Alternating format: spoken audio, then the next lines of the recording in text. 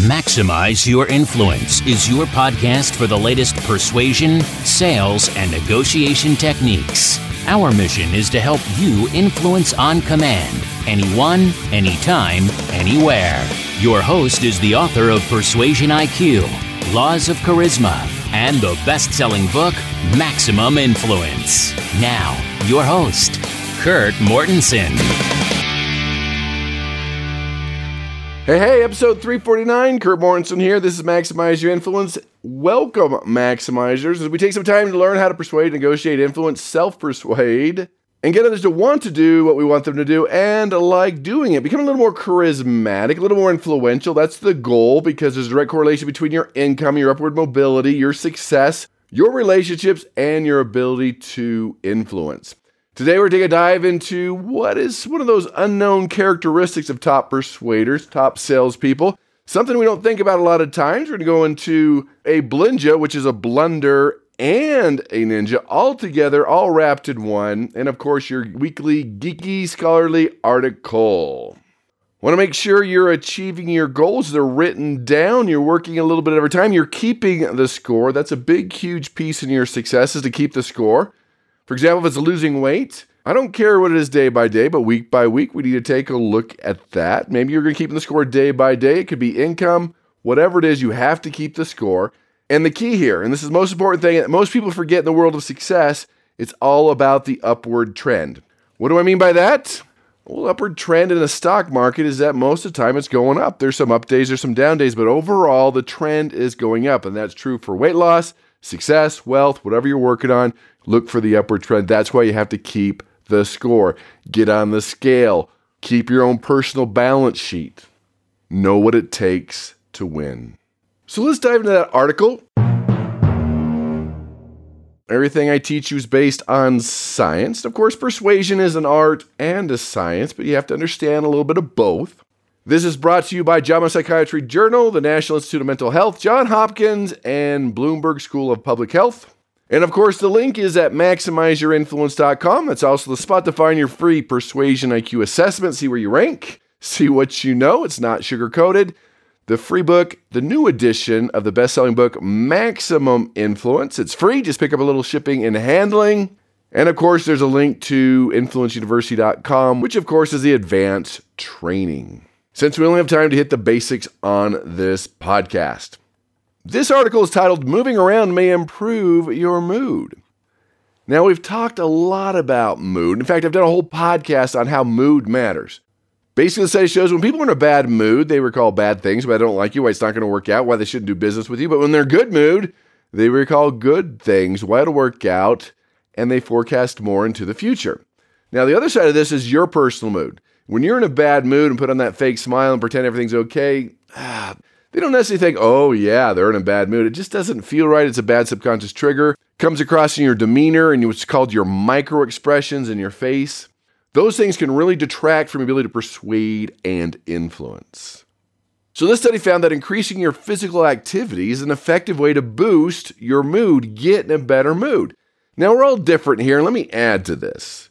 Obviously, physical activity and exercise changes your mood, changes your health, changes your demeanor. But not everyone's the same. Some people, it might be just a walk. Some people, it's sunshine. Some people, it's healthy eating. Some people, it's music. Some people, it's meditation. Some people, it's prayer. Some people, it's associating with positive people. You've got to decide here. And the key thing here is to know when you're in a bad mood and adjust it. And whatever works for you, I'm good with that, but you have to adjust it. This study talks about physical activity. And they found, and this is kind of a duh factor here, that when you had physical activity, and that could be anything from walking to exercise to lifting weights to doing something. We got to be doing something.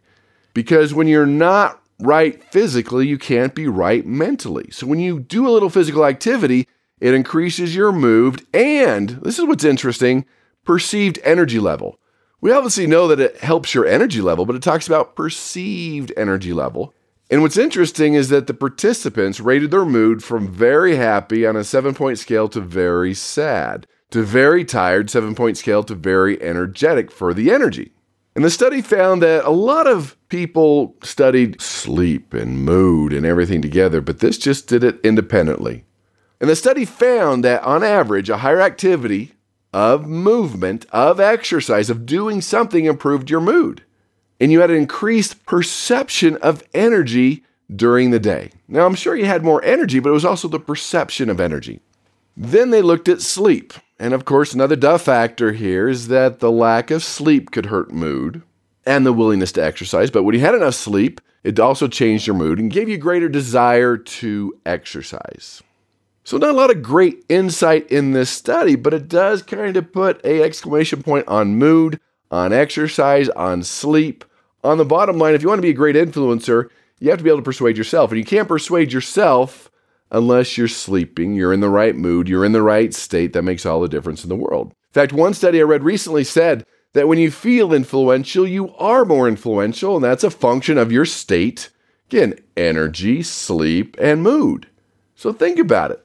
Self-persuasion, mindset, the inner psyche is one of the most important things you can work on. It's the one thing everyone tends to work on last, but it's one of the most important things. And that brings us to this week's Belinja, which is a combination blunder, mistake, and ninja, persuasion ninja. Don't! So I'm doing some work on the house. Why not? Extra time, virus time. It's crazy when you go to the home improvement stores how crowded it is, number one, and they're out of most things because people are just doing it. This is not just me, other people, and I want to do a lot of this for myself, but some of these things you want to outsource, like some of the plumbing, maybe some of the electrical. I like to do a lot of it on my own. I'll figure it out, but this time I was getting some bids on some plumbing, on some electrical. Some of it I was doing my own. Some of it I don't know if I'm qualified for that. Maybe you need a little education or license for that. So I had some people coming and giving bids. And there was a variety of blunders, mistakes that were made, and a variety of great things that were done. So this is probably between 10 different people. But let me just talk about this. And this is true not only for people that come to your home that do this type of work, but this is true with any type of business, any type of face-to-face interaction. Let's talk about the blunders. So a person rings the doorbell, comes in and says, "We've met. I know you. I've seen you before." I'm like, I don't think so. It could be true. I don't think so. I think he was just making it up, just trying to build that fake rapport, getting a little too friendly too fast. Did not work. Had the opposite effect. Then when I told him about my idea, what I wanted to do, and of course that was a bad idea. I discounted my idea, blow to my self-esteem. Come on, my ideas are good ideas. But he said, no, that's a bad idea. You didn't think it through. That could be true. I'll own up to that, but that's not the way you handle that. Anytime you hurt someone's self-esteem, it hurts your ability to persuade. You boost it, of course, it enhances it. We've talked about that. In fact, that's one of the 12 laws of persuasion, law of esteem, and maximum influence. Check it out. Here's one. I let them have a little time to check it out. They want to do some measuring. And then I overheard a call for help. I don't know. What would you do? What do you think? I'm not sure about this. Could you do this? Hello? If I'm going to hire an expert, I want an expert. Now, if you're going to make a phone call, don't let anybody hear it. Just like the doctor that says, I don't know, let me Google, let me see, I'm not sure. You're like, dude, you're the expert, you should know. Now, on the other side, doctors don't know everything. I get that, but if you're going to Google something, you don't do it in front of a patient. If you're going to look up a medication or a symptom, do not do it in front of a patient. It's true with your business. If you're going to be the expert, act like the expert. There's a time and place to ask for help and ideas, but not in this instant. Then another one came in and only had one solution, one idea, one thought. There's only one way to do it. When I've already had other people give me different solutions and different ideas, that hurt their credibility. What I found out later, and I got a sense as I asked questions, it was the only way they knew how to do it. They didn't have any other solutions, any ideas. So their idea, the only way they knew how to do it was the best idea, didn't hire them. And of course, some of them I just sense incompetence. They were new. They didn't know what to do. They weren't sure. They felt uncomfortable making a bid. Oh, I'll have to find out. I'll email it to you, which, again, time and place for that, but that hurt credibility. Then I had someone, again, we're still in the blunders here. There were no questions. They just launch into what needs to happen. Now, that's good, but still, just like a doctor. When you go to a doctor or a lawyer, you need them to ask them questions. What's going on? What's happening? Ask the questions to find out, to make sure they know your pain. Even if they know the answer to what you need to do, they still need to ask the questions. We've talked about this before. When you go to a doctor's office and the nurse takes your vitals and leaves and the doctor comes in, stands in the doorway and says, yeah, I know what you have, prescriptions at the front desk. It's going around, good to see you, and they shut the door. Let's assume they've solved your problem. They've saved you 10 minutes of time. you're still upset, you still need to talk, and that's what needed to happen here. And of course, the late arrival. I'm coming at 9 and they come at 9:30, they come at 10. Really? Now I get it. Sometimes we're late, but if you're going to be late, at least a text, a phone call. I'm running a little late. Is that okay? Can I come by a little later? When you show up late with no warning, oh, you're off my list. I cross you off right away. Then there's this one person, very negative, very pessimistic. They kind of suck the life out of you. Everything's wrong. How life is bad. The pandemic. What's going on? This is terrible. I'm like, okay, that's probably true, but I don't need you to reiterate it and talk about it. Give me a little optimism. Give me something that I can hold on to. There's one person who says, well, I'm not sure. There's nothing I can do. We'll just have to get in and see. I'm not sure. Come on. I need a little confidence, number one. Number two, we all know that a guarantee is going to double and triple your business. I guarantee I can do this. I guarantee it can work. I'm going to give you a warranty, whatever it is. That makes a big difference. This person wasn't even willing to do that. Then I had the ADD vomiter that was just bouncing all over the place. It was like watching hyper ping pong. Now, I probably have a little ADD in me too, but a little too much all over the place. They were experienced. They probably had 40 years experience, but they were all over the map, just vomiting about every little thing. Things that didn't even matter. Things that gave me objections. And when you vomit or throw those persuasion darts, you give people objections. He brought up things I hadn't even thought about, I didn't think about, which gave me objections that put on the brakes that caused me like, oh, maybe I need to think about this a little bit more. Or the person that had their memorized elevator speech. Again, we talked about elevator speech last week on the podcast and the death of the elevator speech. This one was rehearsed, contrived, was not adapted to me, minus 10 points. And of course, the famous, every time I had a concern or question, they would interrupt. They wouldn't let me finish. They would make me upset. That's just how it is. It's a subconscious trigger. And it's true for most humans is they just tend to interrupt when there's a question or objection they've heard before. They want to answer it. They want to get to it. It doesn't matter. When someone asks a question or has a concern or has an objection, let them finish, pause, then respond. That makes a huge difference. So those are the negative things I saw. Let's talk about the ninjas. The cool stuff I saw, the people that got my business, that got my money. First thing that helped was always the smile at the front door, friendly, good demeanor, good manners. And the people that would just automatically remove their shoes, and that wasn't a huge issue for me, but that was just polite, good manners. They obviously had respect for the home and the carpet, just removing their shoes. And some were wearing boots. It wasn't the easiest thing, but they did it out of just common courtesy. At least a lot of them just asked. If they asked, I would say it's no big deal, but at least they asked. Now, I talked about one of the blunders, like, oh, we've met before, but this is a little bit different. This person knew we had a common friend, and that connected us. A common friend. We know each other, builds credibility, builds trust. We know someone together. I'm like, wait a minute. And I know, I just feel, I sense they stalked me on Facebook or LinkedIn or someone to find out a common friend, a common name. And hey, 10 points. That's what people do. That's what HR departments do. That's what colleges do. That's what a lot of people do now is find out some common friends to drop a name. And hey, it took an extra 5 minutes, maybe 3 minutes, whatever it was, but at least they could drop that name. Another ninja is to teach something new. When they came in and taught me things and showed me things and demonstrated things I hadn't even thought of, different options I didn't even think of, problems that weren't even on my radar, ding, ding, ding, you're the expert because that wasn't on my radar. And I've talked about this before. Teaching something new in the first 4 minutes dramatically increases your competence and credibility. Here's a fun one. This guy's like, oh yeah, the hunt's starting. That takes 47 days. I'm not sure I have time in doing this. I'm like, oh, wait, can you do it next week? That type of thing. I didn't even know if I was going to use them, but it was a great takeaway. I'm not sure I have the time for this. Sometimes that's a great way to gauge interest. One thing I like too is people that say, hey, let's work together. Let's do it together. I'll teach you how to do it. I thought that was an awesome thing. Even though it might not be an option that I take, it's out there. Let's do it together. And that's something that can make a huge difference. And a couple people want to take about, yeah, teach me how to do it. Let's work together. I'm cool with that. Because a lot of times we just assume what the person wants. For example, I was monitoring a timeshare company in Cancun, Mexico. And this is a great timeshare on the beach, the sand, the surf. It was beautiful. And also it had a yacht club to where you get a piece of the yacht. To when you come, you can take the yacht out. And I asked, hey, can I drive the boat? Can I be the captain? And they're like, oh, no, you don't have to do that. We'll take care of all that. Just vomited the response. And if you back up a little bit, if you know me at all, you know I'm not a car person. I'm a boat person. And I would rather drive a yacht than lay in the sun and do all the things you do on a yacht. That's my thing. I love that. But of course, they shot me down right away. You don't have to do that. Because they assumed I didn't want to do that without asking the questions. They should have said, well, do you want to drive the yacht? Is that something that's important to you? They would have found my hot button, but instead they cut me off.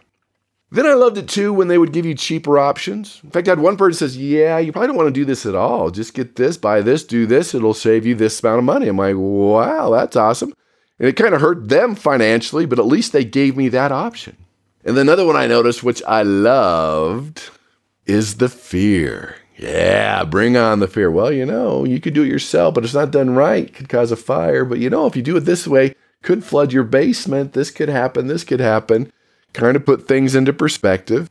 I love the ones that, hey, here's my license. I'm bonded. I have insurance. Just want to make sure. There's other people out there that shouldn't be in the business. They just jump into it. They never had the education. They don't do it the right way. And if something happens, remember the fear, the fire, the flood, there's no recourse for you. And I love the ones that came and restated. So what you're saying is this is what you need, this is what you're doing. Yes. Then they solved it instead of assuming what I said was the correct thing. Because a lot of times with any prospect, what you say and what you mean can be two very different things. And then the ones that inoculated. Well, I won't be the cheapest. But of course, you get what you pay for. I'm like, I love that. Inoculation when you pre-solve any objections. Of course, on top of the list is the cheapest, but you say, right, no, I'm not the cheapest. I'm the best, but I'm not the cheapest. And of course, you get what you pay for. And I love that. And what was even better, too, a handwritten note on the doorstep. Hey, thank you for letting me make an offer. I'd love to do business with you. A customized text, a little boost to your esteem, a little something to distinguish you from the competition. So kind of a long blinja today, but kind of a series of things that I noticed that anybody can use on the phone, face-to-face in any business to get more business. Or if you want to do the blunder side, to lose more business. Now, I know that went a little long, but I still want to get into the Persuasion IQ question of the week. Oh, yeah. And here's the question. What is the number one characteristic that naturally found in great persuaders? Now, this is a characteristic that most people really don't gauge, and I secretly mentioned it earlier in the podcast to help you out to get the right answer here. So if you're going to choose a characteristic that most people don't know that's very important, that would be probably on the top of the list out of all these, would it be A, empathy, B, optimism, C, sympathy, D, congruence, E, vision? Now, if you're good at taking tests, you know that A and C, sympathy and empathy, are too similar. You got to cross those out. And the answer is going to be B, optimism. It's no secret that optimistic people live longer, they're more motivated, they perform better at tasks, they have better relationships, and they're more influential, and they're better at leadership. Studies show that time and time again. And when I was researching the book Persuasion IQ, I found that optimism and attitude, almost more than any factor, dictates your day-to-day success. We've talked about this before, that person that's so optimistic that you want to hit them. I'm not talking about that. I'm talking about the person that shows your problems are only temporary. Because an optimist, problems are temporary. A pessimist, they're permanent. There's no way out. So as an optimist, you attract people to your cause and it opens the doors to influence. And optimism is more than PMA. That's positive mental attitude. It's more than sitting on the couch thinking, I'm the best and people like me. I'm wealthy. Things are going to work out. And I'm all for that. But you have to have an action plan. You can't just sit on the couch like it says in The Secret. The video, if you've ever seen it, that's a form of delusion. When you sit on the couch thinking, I'm the best, I'm wealthy, checks will come in. Again, I'm for that. I love the PMA, but you need to have an action plan. See, optimism means you tend to see the positive in most situations. You're looking around the corners. You're not focusing on the negative, you're focusing on the positive. You're moving forward, and people will gravitate to you. You're excited to conquer these challenges. Sure, there's bumps in the road, but you're going to conquer it. You're going to win eventually in the long run. These positive feelings are contagious. It helps people believe in you and their future and their vision. Remember, with persuasion and influence, if people can't see themselves doing it mentally, it's not going to happen physically. That's where the optimism comes in. And optimists know that failure is going to happen. But when failure happens, they learn from it, they grow from it. Just because they failed doesn't make them a failure. They've learned, they've grown. A pessimist, weakness, blame, failure, point fingers, not my fault, it'll never work out. That is the challenge. So if you're a pessimist, and it seems as we grow older, and we talked about this in a previous podcast, one of the geeky Scarlet articles, that as we get older, we do become a little more pessimistic. If you want the opposite, look at the people around you, get new friends, surround yourself with more optimistic people. Be aware that it's happening to you. Don't be so sensitive to criticism or be so concerned what other people think of you. Quit focusing on possible signs of setback or failure. Look on the positive side, what's going right. Keep the score like I talked about earlier. And always try to look for what's going right versus what's going wrong. So when you're feeling down, you're feeling pessimistic, you're feeling low, be aware of that and have a game plan. Give back, serve someone, visualize. Look at your vision board, look at your goals. Surround yourself with more optimistic people. It makes a huge difference. It'll do wonders for your optimism and your attitude. It's a real thing you need to think about. Especially now in the world, so negative, so pessimistic. People with hope it's going to work out, it's going to be okay. That's what people want. That's one of the hidden pieces of Persuasion IQ, which is, Persuasion IQ, of course, is the research on those that are very successful. Because it's interesting, when we look at Persuasion IQ, people with the same education, the same leads, the same type of territory, some's doing 10 times more than the other. What they have the other person doesn't have? That was the research I did for Persuasion IQ. In fact, let me give you the special on the Persuasion IQ training. Go to MaximizeYourInfluence.com, click on this podcast. You will see it there. It'll make a huge difference on the traits and characteristics of top persuaders. Regardless, master the skill of influence. Become a better leader. Become more charismatic. Learn how to do these things. This is a critical life skill. In fact, send me an email, Kurt@MaximizeYourInfluence.com, about what you think, your thoughts, things you want to hear on this podcast, concerns, jokes, bad jokes, good jokes, persuasion blunders, persuasion enders. I want to hear what you think. So take at least one thing that you learned today, one aha, one takeaway. Consciously apply it in the next couple of days and go out and persuade with power.